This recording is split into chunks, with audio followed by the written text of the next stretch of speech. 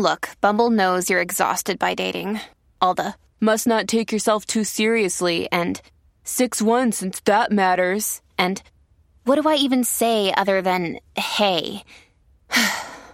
Well, that's why they're introducing an all-new Bumble, with exciting features to make compatibility easier, starting the chat better, and dating safer. They've changed, so you don't have to. Download the new Bumble now. The Slate Culture Gab Fest is brought to you by Audible.com, a leading provider of spoken audio information and entertainment. Listen to audiobooks whenever and wherever you want. Get a free book when you sign up for a 30-day free trial at audiblepodcast.com/culturefest. The following podcast contains explicit language.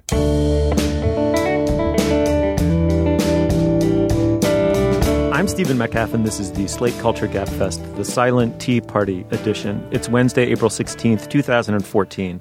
On today's show, Gaining a Network, Losing a Persona, we'll discuss the ins and outs of Stephen Colbert replacing David Letterman. And then we'll discuss the legacy of John Updike with his new biographer, Adam Begley. And finally, Julia, Dana, and Jacob took a field trip to the Guggenheim Museum to explore that museum's overview of Italian futurism. Joining me today is Slate's deputy editor, Julia Turner. Hello, Julia. Hi, Steve. And wonderful Lanyape. Jacob Weisberg, the chairman of the Slate Group, is sitting in for Dana. Wait, can he be a Lanyape? Is he a Lanyape? I don't think so. That's like that's the 13th bagel in the bag of 12, baker's right? dozen, yeah. I'm happy to be an extra bagel for you today. A Guga or Bibelo? What is he? Julia? It's getting worse. I think I'll stick with Lanyape. You're the prize in the Cracker Jack. Anyway. He's just my boss. Exactly. Yes, and that's exactly how they think of me here. You've seen my suck-up skills and now know why I've gotten nowhere in life. All right. Anyway, it seemed like only minutes after David Letterman announced his retirement that CBS followed it up by disclosing Stephen Colbert as his successor. Colbert, of course, plays a bloviating right-wing idiot on his show, The Colbert Report, and has scarcely been seen out of character in the 9 years that he's been killing it on Comedy Central.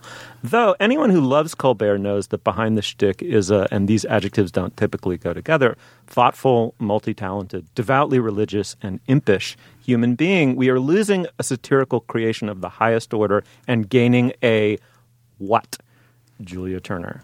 I don't know yet, but I'm so excited to see. I think Stephen Colbert is massively talented. I've been a longtime fan of his Christmas special where he played sort of a kind of creating a Mr. Rogers-esque cardigan-wearing family values-ish version of himself. It was related to his TV show persona, but slightly distinct, I think. And he brought in, for example, John Legend to write a hilarious and graphically sexual song about nutmeg and its role in holiday desserts, which was just silly and got stuck in my head weirdly for about 16 months. So listen at your peril. But I just think he reminds me of Neil Patrick Harris. Like, he can do song and dance and comedy. He kind of is like got a musical theater nerd underpinning in addition to great writing chops and just super warm, fuzzy instincts. I mean, that I think is part of what's made his persona work so well, is that he's playing a blowhard asshole and he's so clearly just a super smart teddy bear underneath, and that disjuncture has been really fun to watch. Yeah, I mean, Jacob, that seems to me the essence of it, right? When the irony here is that when he first got the gig, people thought, well, what can you really pull through this tiny little keyhole? And now we've seen what you can pull, which is a remarkable, I mean, an enormous and lovable personality has come through that little keyhole. And now everyone is wondering, what's he going to do without the keyhole, which is kind of funny, but he'll do something wonderful, right? Well, I remember when the show came on, watching it and thinking, this is great, but how can he possibly sustain this shtick? And in fact, he's turned it into one of the greatest sustained pieces of performance art that's ever been seen anywhere. I mean, it's unbelievable, the energy he brings to it, the quickness of his wit, and the way he has kept this character going. The degree of difficulty of that was like a 10. He's now doing something that has a degree of difficulty of about a 3. However, you do wonder, this guy has been doing this thing that's pure genius. I mean, I really think he is the most talented person on American television. And the fact that everyone thinks he's a hell of a nice guy is icing on the cake.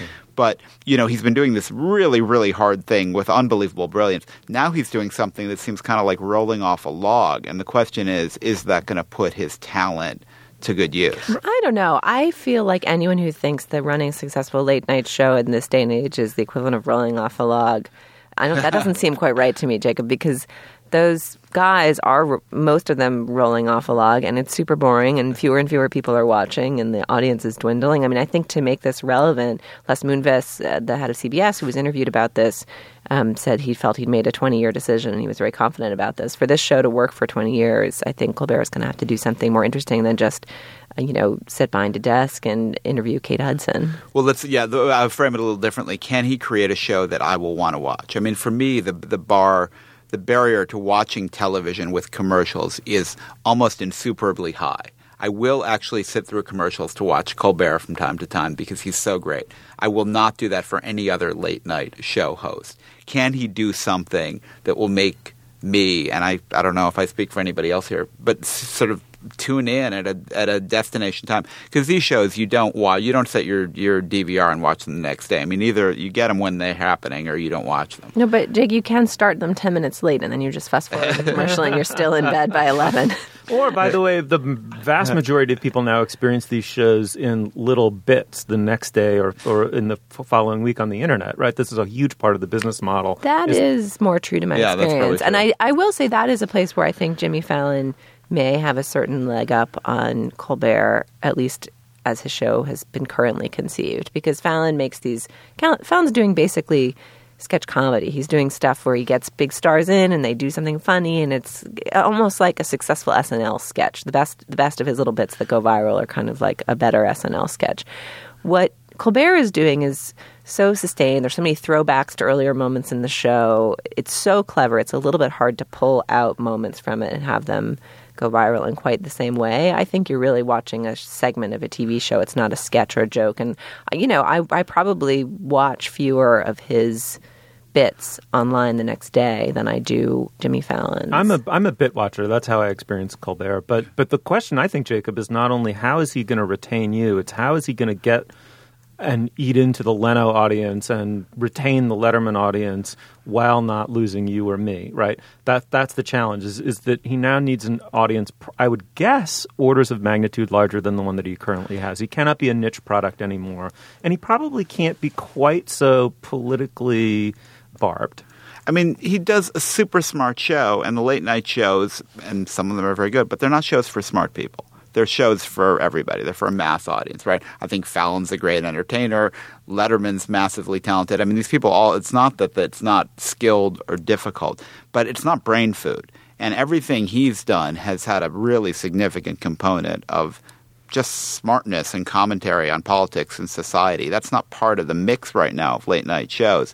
Do you think he's going to be able to bring that in? One thing I loved about how this happened, though, was the massive consensus around it. I mean, I've never seen anything like this in late night television.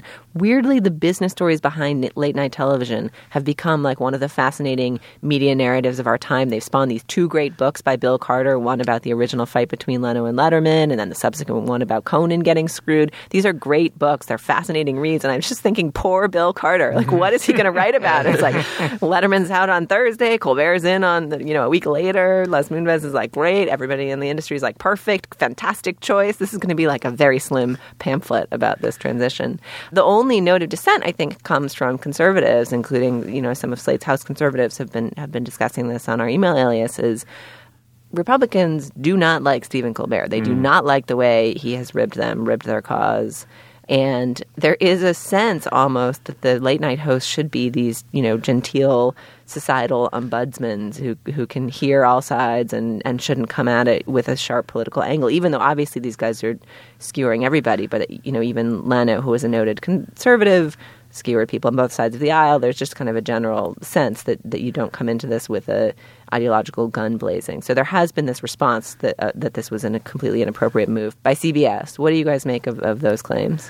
Well, I weirdly don't think Colbert's actually much of a liberal. I mean, I think he's found his target on the right. I think he's probably a sensible centrist. He's a Catholic. I think some of his views would probably be conservative considered centrist or conservative in a rational universe. But I think the target was on the right. They're much more easy to parody. There is no left-wing Bill O'Reilly. He could have built this persona or the show around. I mean, there really are – I don't think there's any liberal blowhard who is successful at the level of Rush Limbaugh or O'Reilly who you could do this with.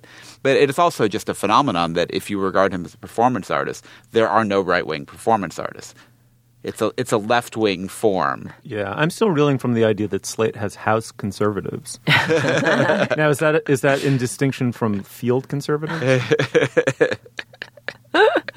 All right. Well, Stephen Colbert is taking over for David Letterman. It's called technically, or not technically, its actual name is The Late Show. Is that right? It is. And 2015, so we'll have plenty of opportunity to talk about it again then. But in the meantime, come to our Facebook page and tell us what you think about Stephen Colbert and his persona and what it might be like for him to lose it. We're at facebook.com/culturefest. All right, well, now is the moment in our podcast where we talk about our sponsor, Julia Turner. What do we have? Our sponsor this week, Steve, is Audible. Audible, as our listeners know, is the internet's leading provider of spoken digital audio entertainment. They have more than 150,000 titles in their catalog, and you can listen to them on any sort of digital device, including, I'm sure, whatever it is you're using to listen to us right now. Audible has a special deal for our listeners. If you go and sign up, you'll get a free monthly trial and a free audiobook. They'll also offer you subscription to the daily audio digest from either the New York Times or the Wall Street Journal, which Gail Collins, who was recently a guest on the Political Gabfest, mentioned she listens to every day walking into work at the New York Times. I've never heard such a good ad for the New York Times Daily Audio Digest.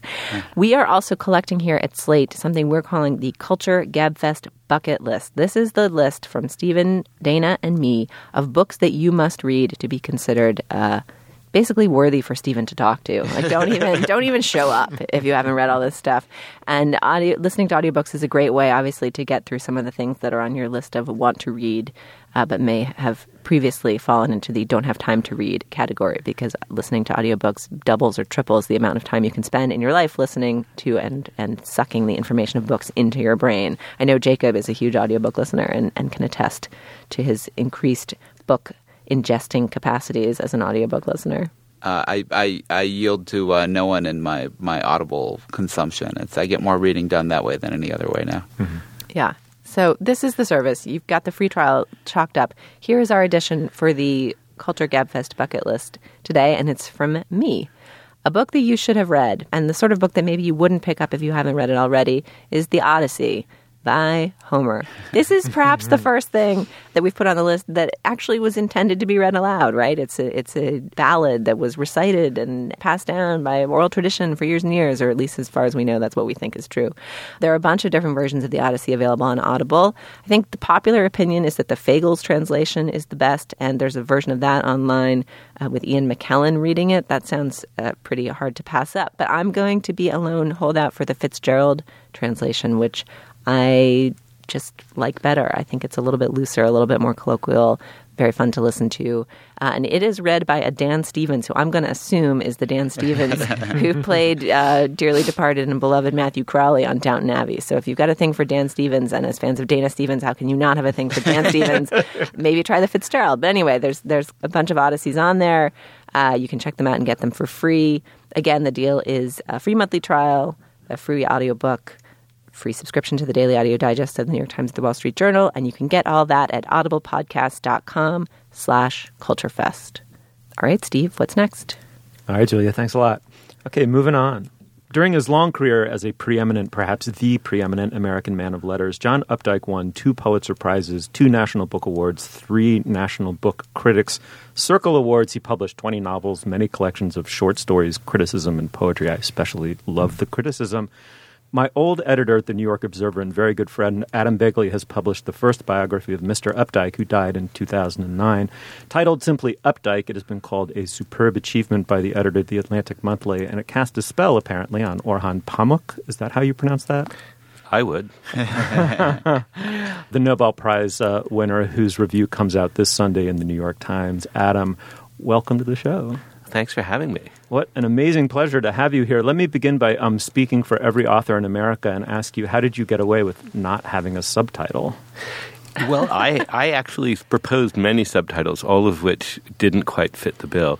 And my editor, who's a man of genius at Harper, said, look, you know what, let's just call it Updike. And it was as though the curtains had been thrown back and the light shone in, and it was obvious. Mm-hmm. Oh, well done. And also, I should say you knew John Updike glancingly and have some charming stories. And every interview I've heard so far begins with someone asking you about one of those charming stories. I'm not going to do that. I'm going to throw a number at you instead. And I want you to tell me what you think the significance of it is. J.D. Salinger published 13 short stories over his career in The New Yorker, and John Updike published 146. Tell me why that's an interesting fact. I'm so glad you didn't ask me to do mathematics with those two numbers. It's an interesting fact because, Updike simply became The New Yorker's golden boy and became associated with The New Yorker in a way that was interesting for his career and in other ways a little bit uncomfortable for him. Mm-hmm. He was an only child, and he always wanted to shine on his own, and something about being associated with The New Yorker made him feel like he was part of a corporate excellence, and he wanted individual excellence. Mm-hmm. And we should say also he distanced himself from The New Yorker in another way, which was very important to his self-creation as a writer. You mean by leaving New York? Yeah. I think that leaving New York was in some ways, it was in many ways wanting to get out of town, but in another way, I think it was an attempt to distance himself from the magazine, which otherwise tends to engulf people. The comparison would be with Brendan Gill, who had been there 20 years when Updike arrived and was to stay on another 30 years. He was a writer of some promise when he arrived. By the time he left, he was a function of The New Yorker. Mm-hmm. I've approached this too obliquely. Did you feel in writing the first biography of Updike that you were approaching a reputational problem that he has that's involved with how prolific he was and what a star he was, that in some ways writing seemed to come to him too easily. He applied himself to it too assiduously, and in that way produced a body of work that many people find either overwhelming or it lacks a single great work in a way? Well, there are a couple of questions in there, but I think that it's true that we're all attached to the romantic image of the tortured poet, and that we need to think of our artists as suffering to create art. And where there's no sweat, where Updike sits down at his desk and churns out a novel as an afternoon's work, it looks very suspicious. And then there's the question of sheer volume. People are intimidated, and there's a little Updike fatigue going on when the next short story comes out in The New Yorker or the next novel comes out. People say enough already. In fact, enough is a very important Updike word, the last word of the Rabbit tetralogy. Mm-hmm. So what did you discover? Did you discover a surprise hidden cache of sweat in Updike's life? There was a surprise about his seemingly effortless industry, which is that it wasn't as smooth in the beginning as it looked like. There turns out to have been 3 novels attempted and abandoned before the first one was published. One he started writing at Harvard when he was an undergraduate. The second, while he was working as a staff writer at The New Yorker, called Home, 600 pages into the drawer. And the third, shortly thereafter, called Go Away. The manuscripts of the last 2 exist in the Houghton Library at Harvard. The first one is lost to posterity. Well, I was curious about those, Adam. You having read those 2, very few people have. Should they be published, or you haven't read them? No, I've read the work of a critic I trust who was allowed in by Updike to see Home, the 600-pager. But everybody else is barred from seeing that for the next 30 years unless they attract the favorable attentions of the Updike estate. And based on your book, the reaction so far, is that likely or unlikely for you? I think I'm done with Updike in some ways. I'm not sure I'm going to go back into the library and read unpublished Updike. I think that I might move on. It's a funny complaint about Updike that it came too easy for him. I mean, nobody makes that complaint about Mozart or other marvelously productive artists, but it is true. And I wonder if it's partly because there's so much Updike, and it's all at least good, that you can't, as a reader, sort of own his work. If you're a Roth fan or a Bellow fan, you've probably read it all. It won't dominate your life, but it is really, to take on the project of reading all of Updike would be a massive, massive undertaking. Yeah, especially if you read slowly as I do. But I think that there's a way into owning Updike, which a lot of people use, which is to read the tetralogy, read the Rabbit books. And then you have a sense of, because they were written over 4 decades, you have a sense of his whole career in one shot. Though I actually have a plan for people who want to start doing that, which is not to start with the first one, but to start with the third one, Rabbit is Rich, and then read Rabbit at Rest and then circle back. This is like George Lucas and the official order of the Star Wars books now. You're revising history. Yeah, I'm not sure I'm revising history. One of the virtues of my plan is that you end up with my favorite Rabbit book, which is Rabbit Redux, which is an explosion of sexual, racial, and social energy in otherwise rather placid world of Rabbit Harry Angstrom. I have to raise my my non-Y chromosome having finger here, and just say I'm a massive Updike fan. I'm not. His sentences are mesmerizing. I love what work of his I've read.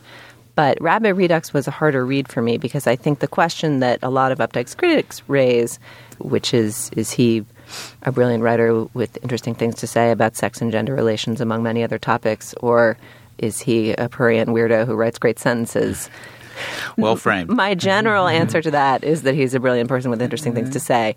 After reading Rabbit Redux, I began to feel like the shading between Rabbit and Updike was a little thinner than maybe I had felt in other works. And I wonder how you felt approaching that question, which I think is a common one to ask, about his purported misogyny, his attitudes towards sex as you went through the biography. One of the disappointments for me was reading the early works of Updike. I ran into female character after female character who was described as dumb or passive, who was simply an object of the male gaze. But as you go along, you see Updike realizing what he's done and beginning to infest his women with a life and a point of view that makes a difference. And so if you take, for example, Janice, the Harry Angstrom's wife, in Rabbit Run, she's a pathetic creature, really. And by the time you get to Rabbit at Rest, or even more, the little sequel he wrote, Rabbit Remembered, you have an entirely rounded, sentient feeling, a human being you want to see through. And I think that that's a measure of his development. I mean, he reacted to the feminist criticisms that were leveled against him in a way that I think was admirable. I think he became the intelligent man with interesting things to say about gender and sex. But he possibly started out as, in the memorable words of David Foster Wallace, a penis with a thesaurus. Yeah. Steve, I'm getting you've been a little quiet. I'm getting the feeling that maybe you're not as much of an Updike lover, and I just wonder where you come out. Well, I have a ridiculously reductive and facile theory about dyads in the history of the arts. And so occasionally a choice is foisted upon the listener or the reader. So Mozart or Beethoven, these seem to represent Beethoven is heavy, romantic, interior. The only way out is through. Mozart is light, facile, brilliant, the voice of God, virtually untrammeled by human interference. Lennon or McCartney, obviously, maybe Dostoevsky or Tolstoy would be another one. It just seems to me that Roth and Updike are the great dyad of American letters of the past couple of generations or the post-war era. And for whatever reason, I'm more attracted to Roth as a writer than I am Updike. But I admire Updike. I mean, the same way that one has to admire Dostoevsky no matter how much you love or worship or prefer Tolstoy. It's a comment on one's own temperament and not on some intrinsic quality of the artist, certainly not in any ranked way. And that's just the way I feel. So I have very little to say about him in some ways. Adam, cure me of this. I mean... Well, it's Passover. We should talk about Henry Beck. Yeah. I think if you went into Beck and read Updike's Jewish alter ego, you might get a little, angle on how Updike and Roth rubbed each other, happily and unhappily. And maybe, I don't know, maybe you'd go for and as well, and in both as well as either or. Well, here's the question. Do you credit the story that Roth, after a scathing review by Updike of Operation Shylock, had to check himself into a mental hospital? There's some controversy about whether they were rubbing each other quite that. According to Claire Bloom, his ex-wife, Roth's ex-wife, he actually wrote on the admission sheet for the psychiatric hospital that he checked into that the cause was Updike's review in the New Yorker of Operation Shylock. I guess it's up to Blake Bailey to go in and if he has permission to check the psychiatric records and find out.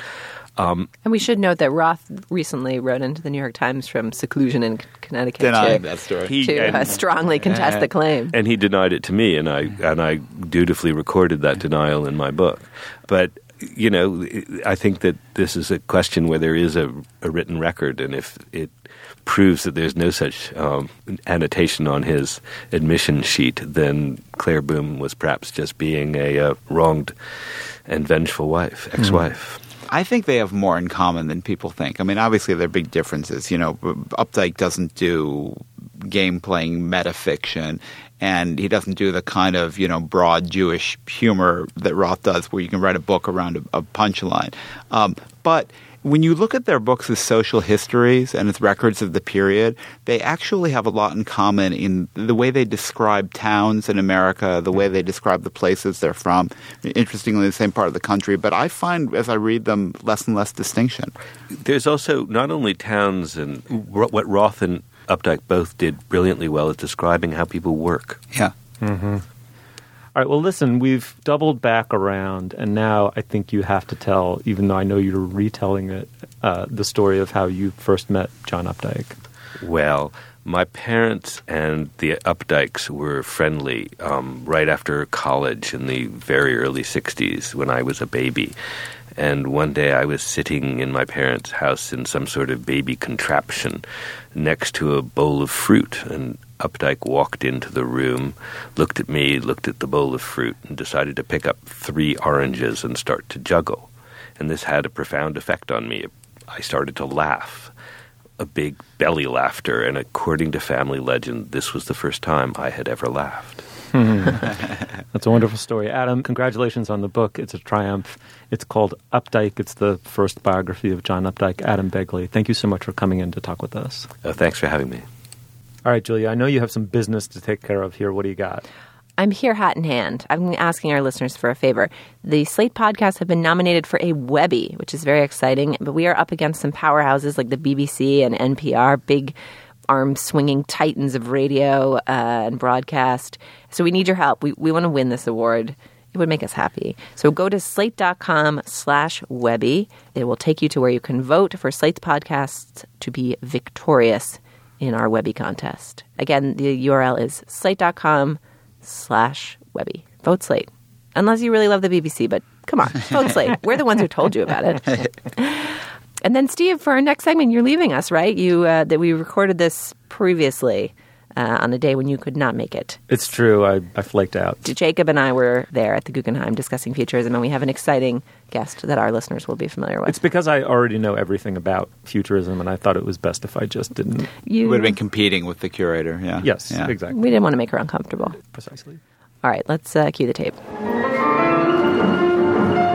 All right, for this segment of our show, we are at the Guggenheim Museum with Vivian Green, and we have a slight cast change. Dana Stevens is here with us. We're checking out Italian Futurism, 1909 to 1944, which is an exhibit spanning the whole Guggenheim Museum, and it's up until September 1.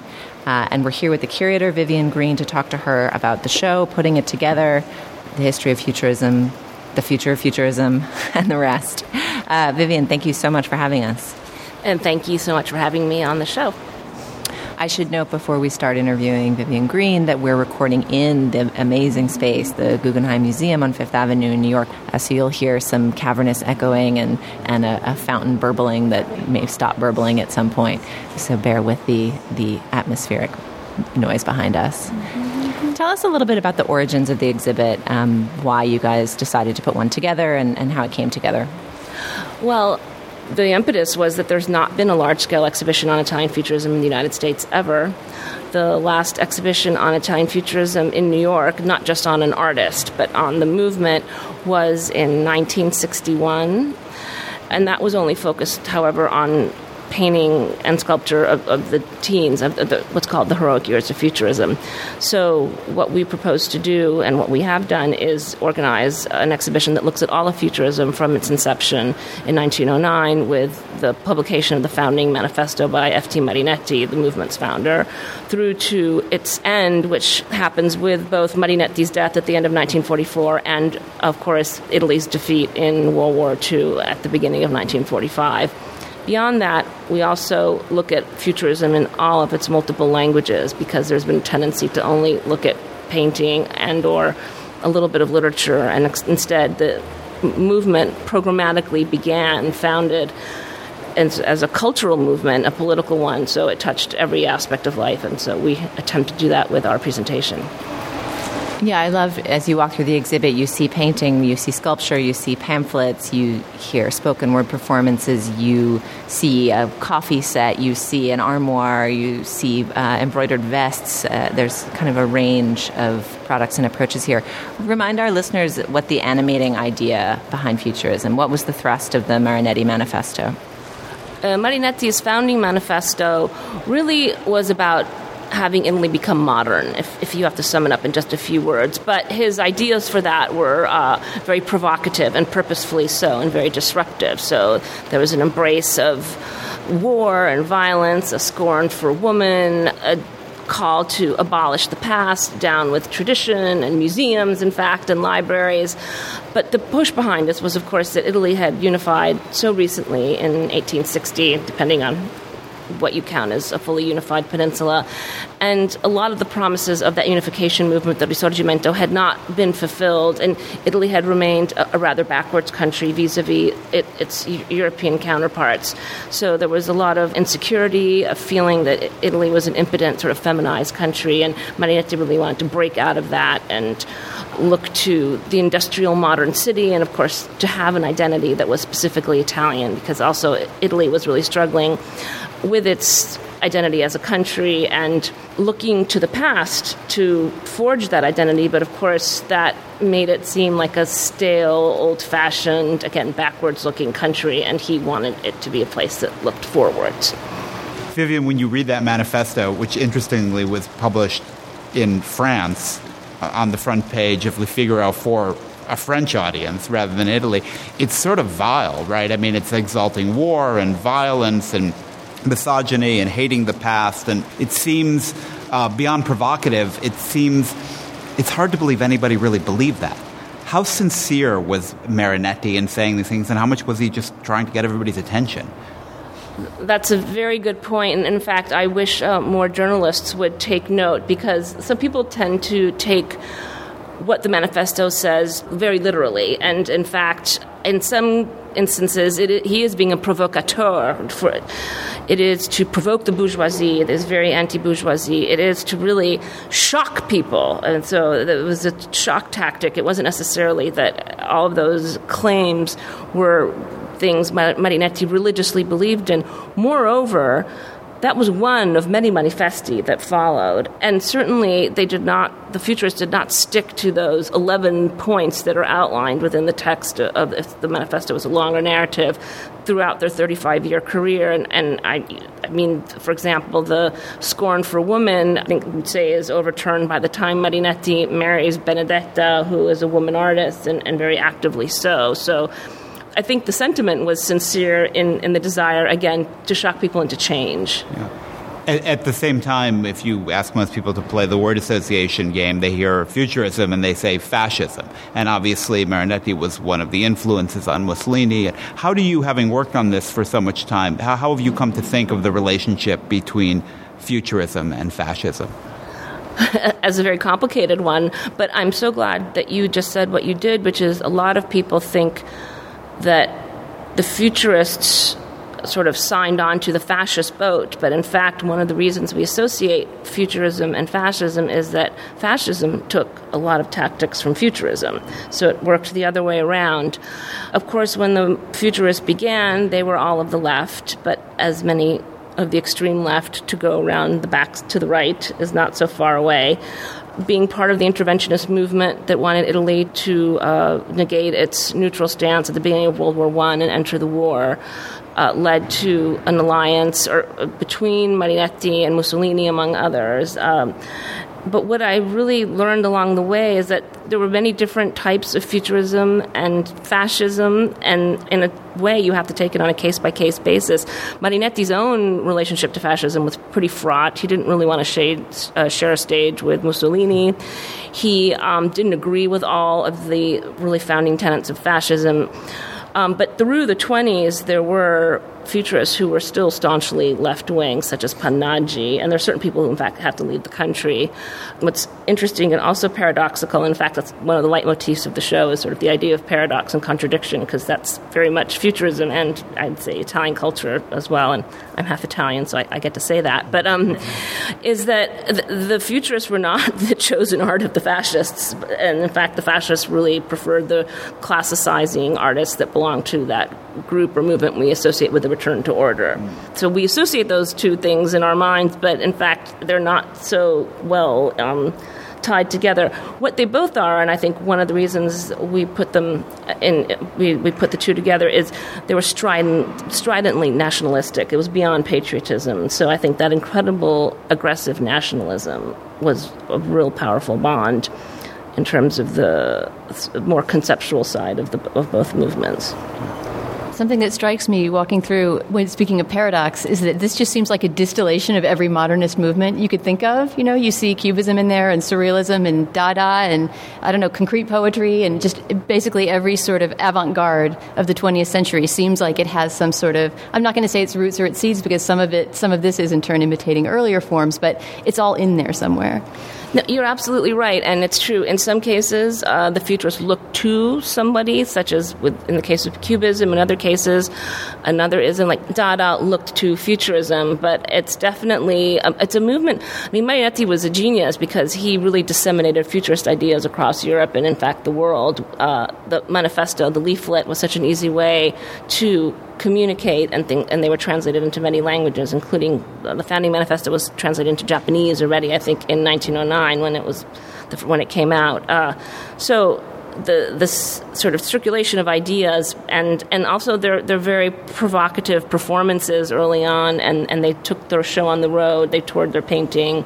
They toured some of the performances of Russolo, who was a painter but also an amateur musician, and invented these noise-making machines called Intona Rumori and created compositions for them, and really was the first composer to use noise and sound as a composition. I mean, long before we have John Cage. So.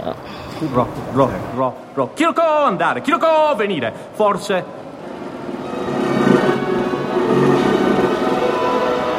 So, Vivian, I wanted to ask you about one of my favorite rooms and spaces in this exhibit, which is what I think of as the Stravinsky room, a room where you walk into a sort of small theater, not a proscenium stage, but a little sort of Greek theater type setup with lights and some beautiful music by Stravinsky, and is a recreation of a theatrical piece I wanted you to tell us about, which fascinated me because it had no dancers. It was theater without any humans in it. Yes, exactly. In fact, we call this an evocation because we don't exactly know what it would have been like to be able to use the word recreation. But in the teens, Stravinsky and Diaghilev of the Ballet Russe become intrigued by the futurists. Diaghilev commissions Giacomo Balla, who was a first-generation futurist, but one who is active throughout the whole life of the movement, to create something for Stravinsky's Feu d'artifice fireworks, which is actually a very short piece of music. It's only about 6 minutes. And Balla comes up with this incredible set design, which is very colorful, just abstract geometric shapes. So to that point of abstraction, he is the one who does abstract things. And then with incredible lighting design. But it's a whole performance, doesn't involve dance, which, of course, when we think of the Ballet Russe, the word ballet, you imagine dancers.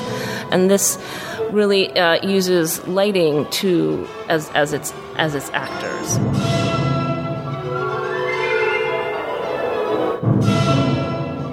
The irony is that Balla, this was a big failure. It premiered, and in fact, dress rehearsal went very well, and that's where all the journalists were to write the reviews. And then in the evening, there was some kind of sciopero strike, of course. It's Italy, you know, and with the technicians, and I think also some technical problems. And so the music is playing, but the set isn't doing anything. There's no lighting, and Balla runs to the lighting board halfway through the set. But he was an artist. I don't think he really knew the ins and outs of how to run it properly, do lighting cues. And so it was an utter failure, and it was never done again. And yet it remains one of the most sort of important performances for Futurism, just because of the use of lights and the place of actors and this very, again, immersive experience. It's a little sort of 1960s Jimi Hendrix, I'm on acid, you know. And I think that has happening, and it freaks me out. Girandole della tenuta, non tenuta. Pazzia. All right, so we've moved to a work that Vivian is going to introduce us to now. So I thought it would be interesting to look at Fortunato Depero, since this is actually a series of charcoals that he made for illustrations for a book by a Swiss Egyptologist named Gilbert Clavel, in English entitled An Institute for Suicides. And it shows you that Futurism does have a sort of Janus face, so there is this more almost proto-surrealist look to some of Depero's work, and these very mysterious figures, this actually this hunchback figure. But I wanted to stop here because this Clavel was gay and lived on Capri and was part of this very international intellectual circle that hung out there. And he goes to Depero's studio and sees this very kind of weird, quirky work that he does. And Clavel is very captured by that and was writing this book, Institute for Suicides, which was about a man who was quite ill and goes to a sort of Swiss sanatorium, as it were, to commit suicide. And there you could choose the ways you committed suicide, which included suicide by drug overdose, by alcohol overdose, or by sex overdose. So it's this very, again, kind of proto-surrealist novel. And when he saw Depero's work, he said, "You're the one who has to illustrate my book." And he and Depero actually developed a very strong friendship. And interestingly, Clavel had really severe curvature of the spine and a whole series of illnesses, so the book ends up being very autobiographical. But it introduces the fact that with Futurism, as we were saying before, you can see a lot of other elements of other avant-gardes. And in some instances, it's just that certain artists had such a really kind of specific stylistic approach, and Depero is one of those. I mean, he brings something so different to the table than anyone else that you look at, and I think some would question, is his work really futurist, except that he calls himself a futurist and is associated with the movement, and conceptually and theoretically practices everything futurist, like the idea of the total work of art. Depero is one of the ones who really promotes that.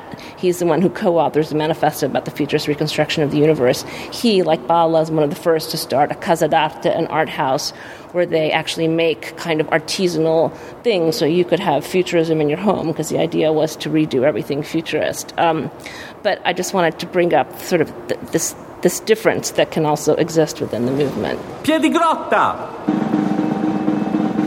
In bocca, suonatore, apice del cono suono.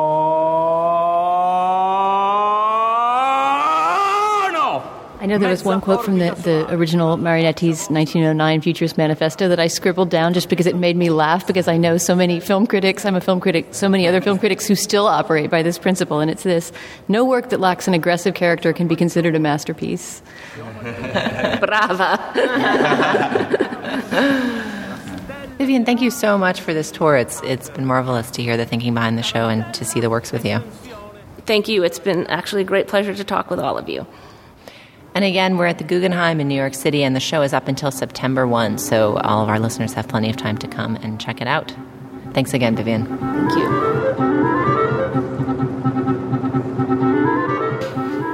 All right, well, now is the moment in our podcast where we endorse. Jacob, what do you got? I just saw a play at the Public Theater I really liked. It's called The Library. It's actually directed by Steven Soderbergh, who I didn't know he directed any plays before. And it's with his actress Chloe Grace Moritz, who may be known to some of our younger listeners.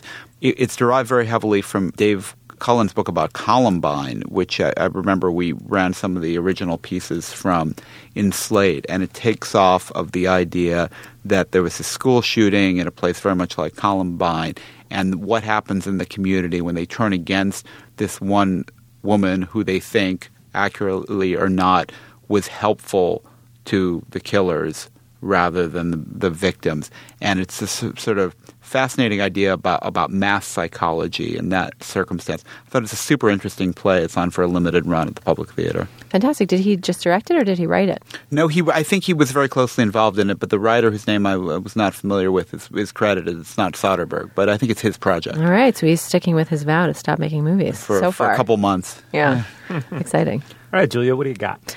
I want to recommend a web video. There was definitely some chatter when Colbert was bumped upstairs about the lack of women on primetime late night. And unless Colbert is taking on a very new character for his new show, that will remain true. But Amy Schumer, who's the comedian with a show that's getting a lot of plaudits on Comedy Central, was one of the names that was kicked around as a possible late-night contender. And she has a very, very funny video skewering Aaron Sorkin and starring Josh Charles, who was one of the stars of Aaron Sorkin's early show, Sports Night, that is called The Food Room and has newsroom-style pomp and excess applied to working in a fast food environment. And if you just imagine Sorkinian flights of fancy and horrible gender politics put into a world where people are selling giggle meals and having arguments about apple slices versus curly fries, you are beginning to imagine what a delightful video this is. So I recommend the video. It's actually available to be seen on Slate.com's Browbeat Culture blog. Excellent. All right. Well, what is the most poetic month, right? We're in it, right? April, you've got the prologue to Chaucer's Canterbury Tales, and you've got, of course, April is the cruelest month, the famous opening of The Wasteland. But there's another one that people always forget, which is that Frost, Robert Frost. You always have to go with a Frost poem early in spring, right, Julia? For you, it seems to be year-round, Steve. A poem of his that I read very rarely actually is a great April poem. It's Two Tramps in Mud Time, which is very famous for the final stanza where he says, my object in living is to unite my avocation with my vocation. But earlier on in the poem, he's got this great little riff about April, which is, you know how it is with an April day when the sun is out and the wind is still. You're 1 month on in the middle of May. But if you so much as dare to speak, a cloud comes over the sunlit arch, a wind comes off a frozen peak, and you're 2 months back in the middle of March. And then he goes on with other wonderful Frostian divagations. But it's a freaking wonderful poem, and I'd forgotten it, but I was having a little April jag and rediscovered it, so that is my endorsement. That's wonderful. That Very just nice. sums up the week. Well, since this year it's April that came in like a lion, and hopefully will go out like some lesser creature. God willing, absolutely. Jacob, let me just say that you are a god among men, and that in the future I will come up with better SAT words with which to suck up to you when you come on our show. Well, from Lagniappe to God, that's a pretty good show. I think we have a title. Jacob, thanks for filling in for Dana and Steve. I'm going to book you for my next vacation, too. Thank you both. It was fun doing it. Yeah, it was fun. Julia, thanks so much. Thanks, Steve. You'll find links to some of the things we talked about today at our show page, slate.com/culturefest, and you can email us at culturefest@slate.com, or you can drop us a note at our Facebook page, facebook.com/culturefest. Our producer is Ann Hepperman. Our intern is Anna Schechtman. The executive producer of Slate Podcasts is Andy Bowers, and our Twitter feed is Slate Cult Fest. For Jacob Weisberg and Dana Stevens and Julia Turner, I'm Stephen Metcalf. Thanks so much for joining us, and we'll see you soon. Nutmeg, sweet, sweet nutmeg. On the 25th, I'm gonna cover you with my nutmeg. Ooh, my sweet brown nutmeg. Girl, don't make me beg. I wanna know